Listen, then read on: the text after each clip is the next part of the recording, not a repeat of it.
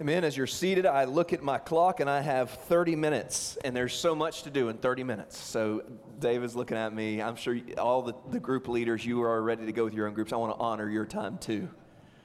But it's going to be hard to do. Hard to do. I'm excited. When I'm excited, that's dangerous because I'm like nervously excited because the text is so challenging. And I will admit to you that this is not a Saturday night special, but it is a Saturday special. We start sermon discussions and conversations and studying the text early in the week, but I had this time with my boys and my dad in Pigeon Forge for 2.5 days, which we condensed like 12 days of activities into 2.5. And then yesterday, I completed this. You learn a lot about people in Pigeon Forge, Tennessee. I'll tell you that. Almost as much as you do in Las Vegas, but it's just a different style of person.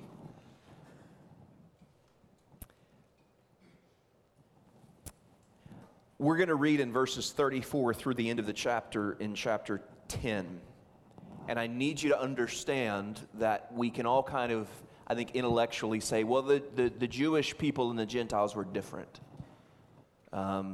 But I don't know that we grasp the depth or the breadth of those differences.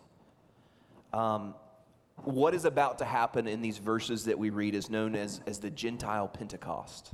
The Spirit of God comes to the Gentile people. And just so you know, Gentiles are those who are not Jewish. So up until this time, they would have worshipped any number of gods. They would have lived life. This would be... to use Las Vegas as an example, almost like a good Southern Baptist being plopped down in the middle of Vegas and just looking at a people. Like I felt so sheltered having gone to that city. I was like, I have lived a sheltered life. Like I didn't know that, but I had. But this is more than just, oh, they believe this and we believe that. And everything is different in these two cultures. And this isn't anything new. Not only were your parents and your grandparents and your great-grandparents, and keep tracing that back 2,100 years since the Abrahamic covenant, like for over 2,000 years, you had been brought into a culture that was completely different than the Gentile culture if you were Jewish. And so everything you did, the way you ate, what you ate, when you prayed, when you woke up, what you wore, what you thought, everything was different. So just imagine the most distant culture or the most different culture in your mind from you. One that you are confused by, scared by, intimidated by. And just imagine this group of people being before you. Because I think we can identify with this text, and we need to identify with maybe, just as we read the text, what the Jewish believers, now Christians, may have felt. What they may have felt with all of a sudden these people who are very different than them. You can see where this is going to go today, can't you? With all those people who were very different than them, how it might have felt when you have a particular way of life, one established by God in their case, and now it drastically changes. How might that feel to you? I don't know if you have experienced that, in the last few years.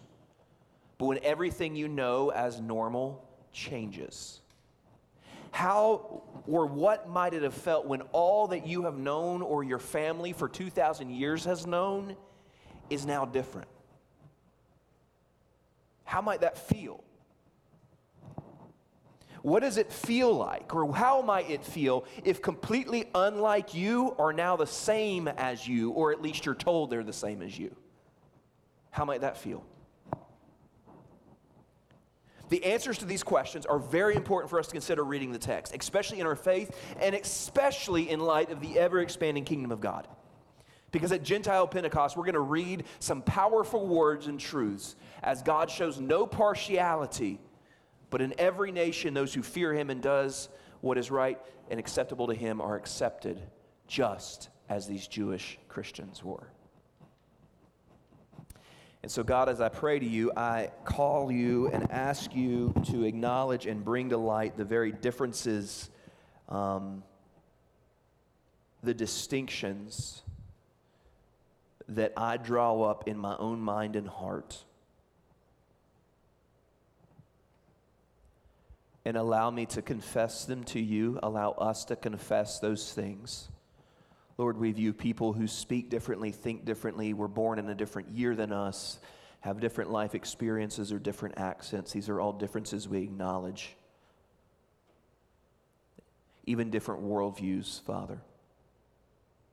What are the dividing lines that we have drawn up in our own hearts that we need to repent of?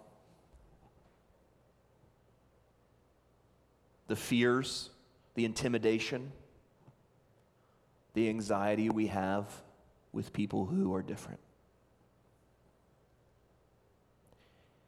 And we confess these things not just to confess them, but in order that we might be more aligned with your heart and your mission.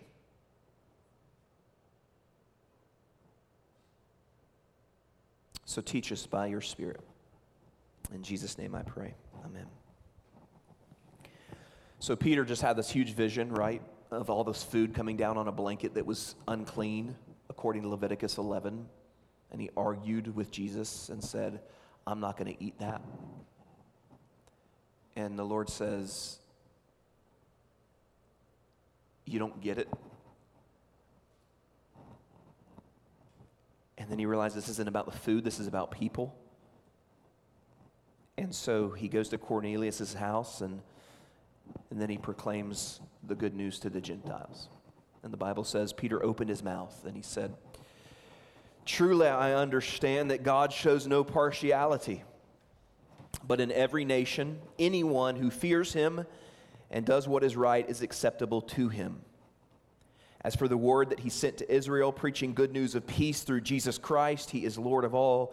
You yourselves know what happened throughout all Judea, beginning from Galilee after the baptism that John proclaimed, how God anointed Jesus of Nazareth with the Holy Spirit and with power. He went about doing good and healing all who were oppressed by the devil, for God was with him. And we are witnesses that he did both in the country of the Jews and in Jerusalem. They put him to death by hanging him on a tree. But God raised him on the third day and made him to appear not to all people, but to us who had been chosen by God as witnesses, who ate and drank with him after he rose from the dead. This detail is in here, by the way, for the Gentiles who weren't really keen on the idea of bodily resurrection. Remember, these folks are more like us. They haven't been raised in the tradition and the teaching of Israel. So that way, so you notice he's not referencing the Old Testament a lot, but it's almost like a 101 introduction to the gospel here. And he's just saying that fact, like we ate with this dead guy, so he's alive, and we want you to know that. And we were witnesses of that. That's what he's doing here, saying, hey, for you folks like, I don't know, Americans in 2022 are extremely objective and we want to see and reach and touch and know things empirically. Like he's like, well, let me give you some empirical data. I ate with him after he rose from the dead. And he commanded us to preach to the people and to testify that he is the one appointed by God to be judge of the living and the dead. To him, all the prophets bear witness that everyone who believes in him receives forgiveness of sins through his name. So while Peter was still speaking, still saying these things, the Holy Spirit fell on all who heard the word, and the believers from among the circumcised who had come with Peter were amazed because the gift of the Holy Spirit was poured out even on the Gentiles. For they were hearing them speaking in tongues and extolling God. And then Peter declared, can anyone withhold water for baptizing these people who have received the Holy Spirit just as we have? And he commanded them to be baptized in the name of Jesus Christ. Then they asked him to remain for some days. I imagine so. Like, whoa, can you just tell us a little more? Because we don't know what just happened. We just started saying things we didn't know we could say. So don't forget that to orchestrate this great expansion to the Gentiles, look at the extent of God's love and desire for them to hear the gospel. I mean, literally, an angel of God visits Cornelius first to send for Peter, and at the same time, Peter, not knowing about this angelic messenger to Cornelius, has a vision of all those foods, and Jesus says, rise, Peter, kill and eat. Like all these hooved creatures that you can't eat according to Leviticus 11. And then Peter knows those dietary laws, and he says, listen, I can't. But Jesus says, what God has made clean, do not call common. And we know it's not about the food, as I already said. It's about Gentiles, because Peter refers back to the vision he had at Cornelius' house and say, I thought it was about food, brother, but it's about you. Like, I do not have the authority to call you common because God has made you clean. I don't have the authority to make an assumption about what God has unequivocally done in your life. I don't have the authority to assume your heart in this matter. And I certainly don't have the authority to distance myself from you because what God has made clean, do not call common. And he speaks in light of this in a very different way, as I already alluded. It is fewer references to the Old Testament, the faith, the community. But what makes this so interesting and so captivating, and we cannot forget that this morning in Perkinsville Church, as a Gentile myself, and I imagine most of you being Gentiles yourselves, this is the great entrance of the Gentiles. This is the beginning. This is our lineage, y'all. Like, for the gospel going to the Gentiles is the reason that you sit in this space this morning. This has great historical significance. But as a Jewish believer, welcoming all these new people into the covenant community of God, I do see a lot at work here and a lot that applies to us in our context. Because as I'll say it again, the Jewish people in an instant of time were having to accept an entirely new reality. I want you to imagine this again. They were having to accept an entirely new reality, a new group of people, and now their faith was available to the world. Now your toes may start to feel the pressure of this sermon at any point. When we believe that this is our faith and our faith alone, and that for people to come to this faith, they need to look a little like us, we begin to assume the same ownership that the Jewish people did that made it so darn difficult to see this kind of thing happening, even after tongues come upon the Gentiles. Peter has to say, hey, y'all, unfreeze. Can we withhold water from baptizing these people? Because there's this is this really happening? We can't, I mean, the text actually demonstrates that they can't believe this thing. They were amazed. They're like, whoa, whoa, whoa. This is not just for people like us. This is for all people who call on the name of Jesus, people who are different than us. This is weird. I don't know how I feel about this because they are very different than us. Hey, Peter, do you notice they've eaten all kinds of nasty foods? Do you see the clothes they're wearing? Do you see the way they talk and what they do? Like that's not us, Peter. You know the things they talk about? That's not us. This was not just a difference. This was like they are unclean. Like there are various rabbinical traditions. You can look at the Jewish history. Some rabbis would have been what we consider more conservative. And they say just avoid the Gentiles altogether because they're inherently unclean. Whereas other rabbis, it was just like today. You can read a spectrum of theological perspectives. And so some of these Jewish believers would have been those kind of more staunch ones saying, don't get near me, Gentile, you're filthy. And you're kind of over here. There'd be others like, well, you can see the biblical ways in which an outsider like Ruth can come into the covenant community, right? So there was all this spectrum, all this diversity of almost like religious political belief going on here.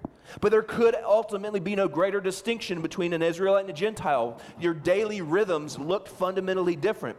Like if you've ever been on vacation and you'll see a group of Mennonites like walking around with the same fabrics and the same dress, and tell me what you're like, oh, I'm obviously very different than them, right? And there's this there is just a distinction that is to be made. It feels different. You know it's different. Sometimes you probably get a little awkward and squirrely around, I don't know what's going to happen. Everything was different. It was visibly different. These people were fundamentally unrelatable, is the way I'd say that. But just as Peter has learned, he says these same words, God shows no partiality.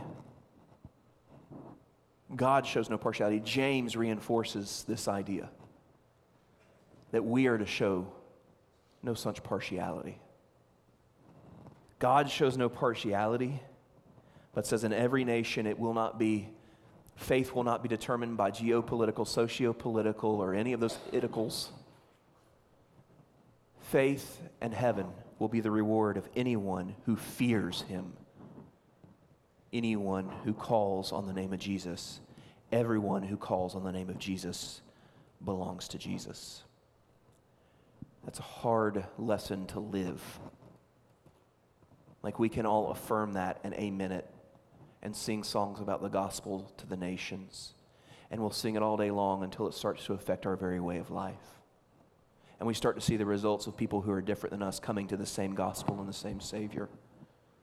I think about the differences a lot. I'm not speaking about race here as much, although we have much to do. A lot's been made of this issue over the last few years, but in our own denomination, we know our tattered history with all that. I want to talk about a little bit, maybe even more subtle or hidden division, the differences that still divide us, both in the body of Christ and in the mission field. I think, first of all, let's just look at those differences that I know are at play in our lives within the body of Christ. I think at Perkinsville, I can tell you of two differences that we get kind of squirrely around people who are unlike us, particularly in two categories: age and just general familiarity. Like, we don't know what to do with the other generation, no matter what generation we're in. Like, we can't, I'm not gonna hide this. This is a source of great tension for us. Because we aren't sure how to, no generation is looking at the other one saying, man, I understand them completely, right? I mean, have you seen, this is a reflection of culture at a whole. The poor boomers, all the boomer jokes now, it's unfair. Okay, boomer, right? That kind of thing. We are making a comedy, memes. We're cynical about the generational divide in our country, and it has permeated the church to the extent that we are intimidated by generations more than one or two generations away from us. This is a serious point for us at Perkinsville. The second one is just general familiarity. There is this realm of familiarity that we each place, and if we're more familiar with an individual, we know them a little bit better, or we don't know them a little bit better, there's just this thing happening. It's fascinating historically at this church. I remember hearing two very different stories consistently through the years. Do you want to hear what those two stories are when someone would visit worship? They'd visit us for our worship gathering, and I'd hear two. I never hear it was okay, people were okay, they were kind of nice. I heard this is the nicest church I've ever been to, and guess what I heard?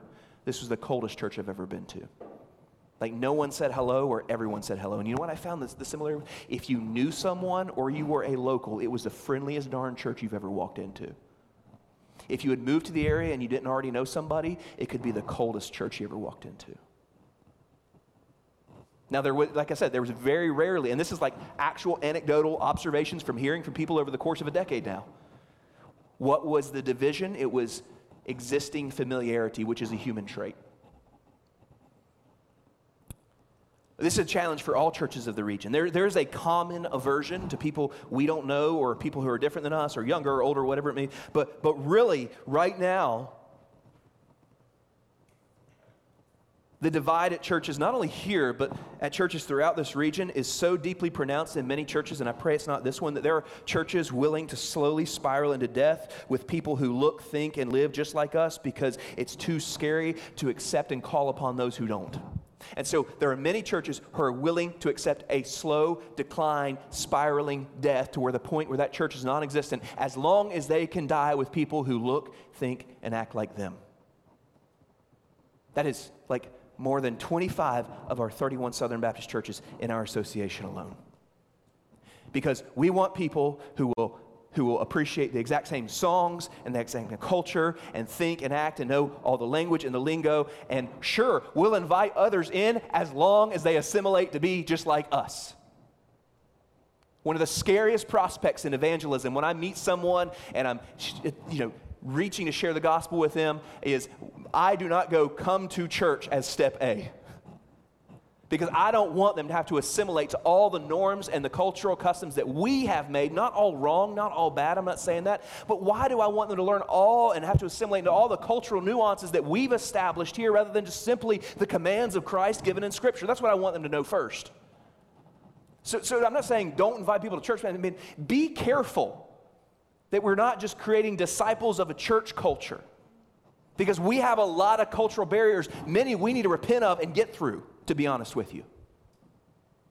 Because it's in the body of Christ. here as well as other places, but it's also in mission, perhaps even more so in the way in which and the commitment to advancing the gospel in our area. Like I'm talking about advancing the gospel to people who are so radically different than us that they have the bumper stickers that just make you mad when you see them. You know what I'm talking about. And you think that idiot has no idea what they're saying. The truth is, according to Scripture, they don't. Outside of Christ. They have no basis and they have no measure. How can they unless someone tells them? I'm talking about the people who identify on a spectrum. One, you can't even identify. How many letters in the alphabet soup can there be? Maybe you say to yourself. Yes, I'm talking about reaching them too. The very different ones than us. The ones who make us scared or intimidate us. The very different people. Because my question is, was Saul too far gone? Was the leper or the paralytic or any Gentile for that matter too far gone? Were you too far gone? Was I too far gone? No. The answer is no. None of us were too far gone from the gospel, from the redemption in Jesus Christ. Not one of you. Not I, not you, and not them. The one's very different. I must believe for the sake of mission that no person who still breathes is too far gone. So woe to me if I look past them because they attack me. Because they do. They hate the message. They hate the church. Many do. But forgive me, Father, if I avoid them because that reveals an insecurity in me. Which is what this great fear is ultimately really about. The reason we're so scared of differences and so scared of those different than us, whether in the church or in the mission field, I think it can be addressed by a couple self-assessment questions. I'm going to give them to you. First, am I angered or am I scared or offended by people who are different than me because I truly believe their offense is against a holy God? Or is it because they offend my sensibilities? And I think so often when we claim biblical righteousness, well, they are living in defiance of a holy God. Everyone outside of Christ is living in defiance of a holy God. It doesn't matter what spectrum or party or anything. It doesn't matter. Anyone outside of Christ is a living offense to a holy God. But I think the real issue here is not that they offend a holy God, but rather they offend our sensibilities. They offend the way I think about the world. They offend just the idea of what is clean and unclean. So the first assessment for your heart and your soul is, are you angered or scared or offended by them because their offense is against a holy God truly, or is it really just an offense of your sensibilities? Secondly, the second assessment, am I fearful of people different than me?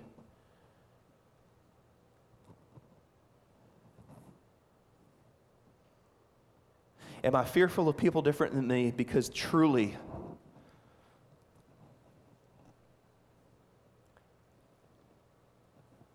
they threaten the gospel? Or is it just that they threaten my way of life?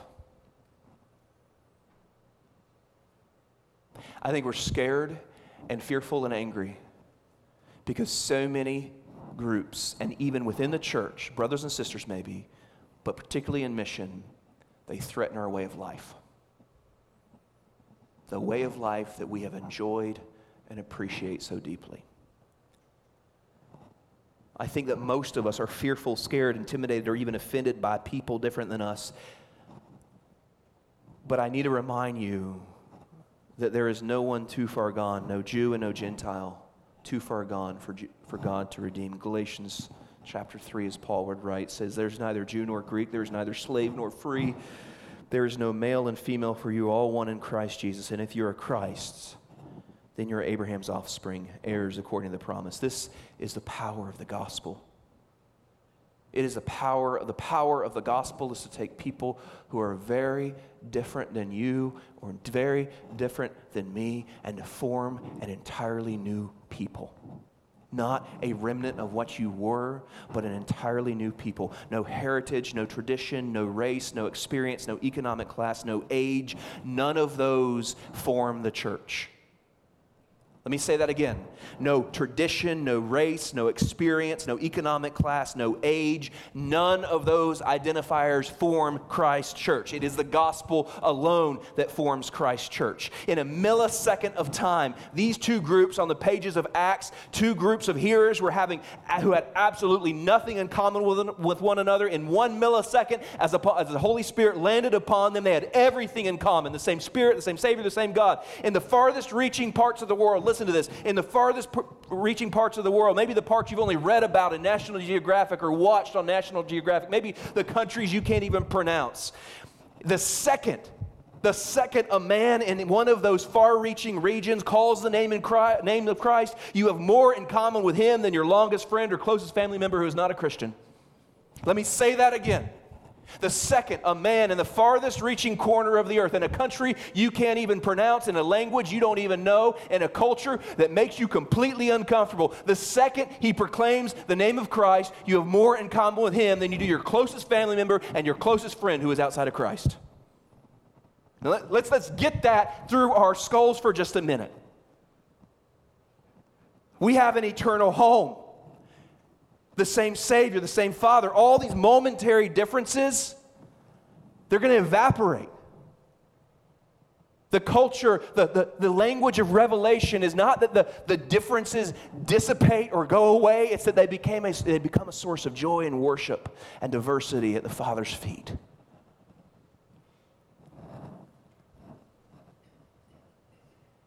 Isn't it sad that the church, we measure our members on important scales or less important or more important members? The language of country clubs, VIPs, rather than the one identifying reality that all who call upon Christ are co-heirs of the kingdom, and we're that together. And the beauty is this, you may have nothing else to talk about with them. You're like, man, I want to tell you a story about my childhood. And they look at you like you're crazy because your childhood sounds crazy and theirs does too. And then you talk about sports and they're like, I don't like sports. And then they talk about books and you're like, I don't read. Outside the Bible. And by the way, I don't buy that. When somebody says they don't read except for the Bible, they don't read the Bible much. Now, there are some exceptions, so don't get too offended. Moving on. I like books. I don't like books. Man, I love a good steak. Oh, I'm a vegetarian. Or you finish your water bottle and you go to throw it in the trash and say, ooh, let me recycle that for you. So you have nothing else in common. What then could you talk about? What about the redeeming love of Christ in the gospel? What if we stopped looking for all the stupid weather forecasts and who's going to win the next game and actually found the beauty of talking about our redemption together?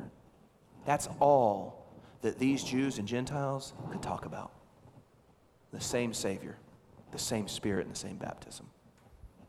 But you know what we do in church? We do the opposite. We just kind of assume since everybody's a Christian, what we'll do is start scaling all these levels of similarities. It's not the gospel that's formed a people like that, nor is that any idea of unity. Trenton and I are united in our dress style today. We can claim unity around a lot of lower level temporary things, and this church has done that before. I have done that before. We're united because we all should drive Ram 2500s or whatever else. I mean, like, you could pick your reasons. We're all from Boone, praise God, or we're from all these places, or we all like barbecue, praise God, or chili cook-offs, praise God, or we all get along and laugh, praise God. That's not biblical unity. It's unity, but it's not biblical unity. It's only found in the gospel of Jesus Christ. The gospel alone forms a people. Even then, this hesitation remains, and I get it. Kind of reminiscent of the eunuch's question. Look, there's water. What does prevent me from being baptized? It's almost like Peter's question today. It's almost rhetorical, right? Like you really don't need to ask that question because without Christ, everything prevents you from being baptized. But now in Christ, absolutely nothing. Like before Christ, everything revealed your differences. In Christ, nothing reveals your differences in the gospel. Oh, to fall in love with the gospel again.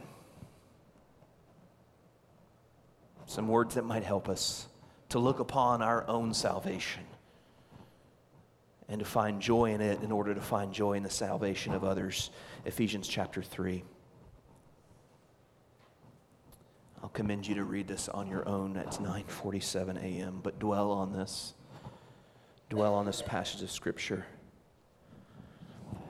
Church, this is what drives mission.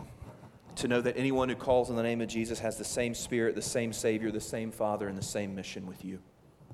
To recognize that we are in this, we are redeemed by the same blood, we proclaim the same Savior. I mean, this is no partiality stuff. God is working Gentile Pentecost towards Revelation 7. I do want to read this one, as Revelation 7 says, "After this I looked, and behold, a great multitude that no one could number, from every nation, from all tribes and peoples and languages, standing before the throne and before the Lamb, clothed in white robes with palm branches in their hands, and crying out with a loud voice, 'Salvation belongs to our God who sits on the throne and to the Lamb.'" Like every person, like the people who wear clothes completely different than us, eat differently than us, think differently than us, all these different things, we get to sing together with a great multitude in heaven, proclaiming the same truth, that salvation belongs to our God who sits on the throne. What a vision of heaven. We see men, women, boys, and girls enter the kingdom to receive the same Spirit, same Savior, same Father, same mission. I say this every single week, and one day, by God's grace, it's going to sink in.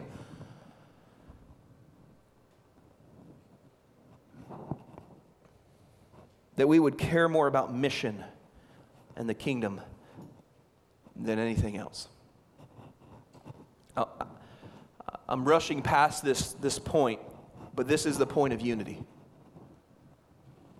And I just want to get real for a minute with ecclesiology, the study of church, fancy seminary nickel word there.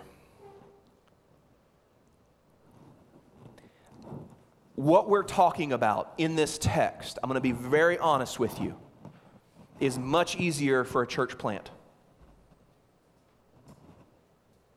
A church plant is that new work.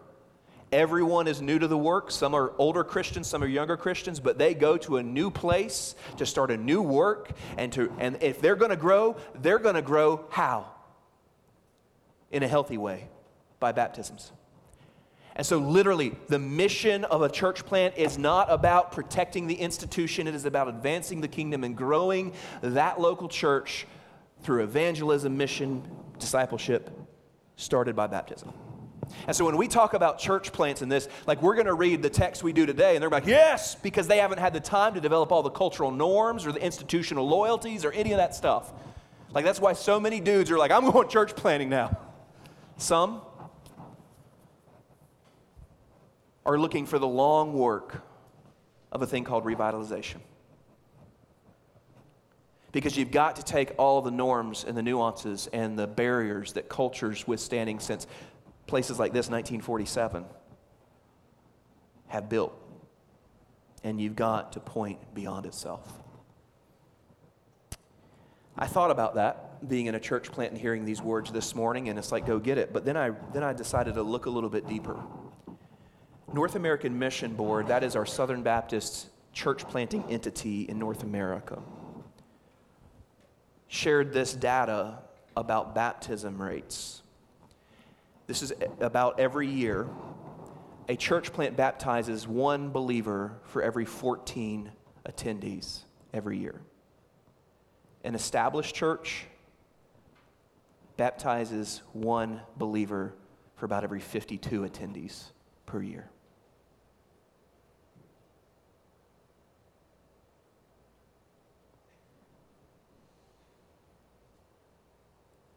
Why do I show this? Because this data reveals the stronghold of holding up differences.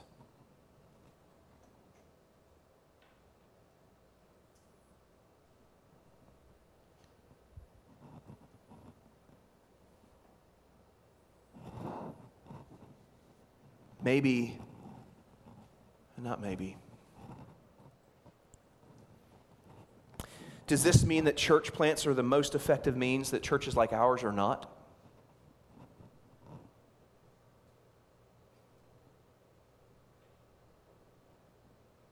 I don't want to be too quick to answer that question. Maybe. It could.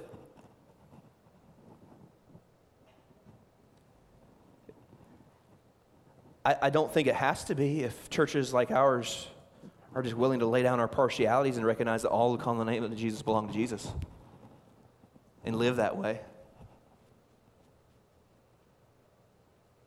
Not be scared of people who are different than us. Maybe, though, we are too enshrined in our own ways and norms. We got to be honest with ourselves, right? I mean, if we all affirm that Jesus is the way, the truth, and the life, and no one comes to the Father but through him, and this baptisms are an indication of people moving from death to life, if we truly believe that is the reason, and we truly believe that when everyone hears the gospel, when everyone has had an opportunity to hear the gospel, Jesus will return, if we truly believe all that stuff, if we truly believe in inerrancy,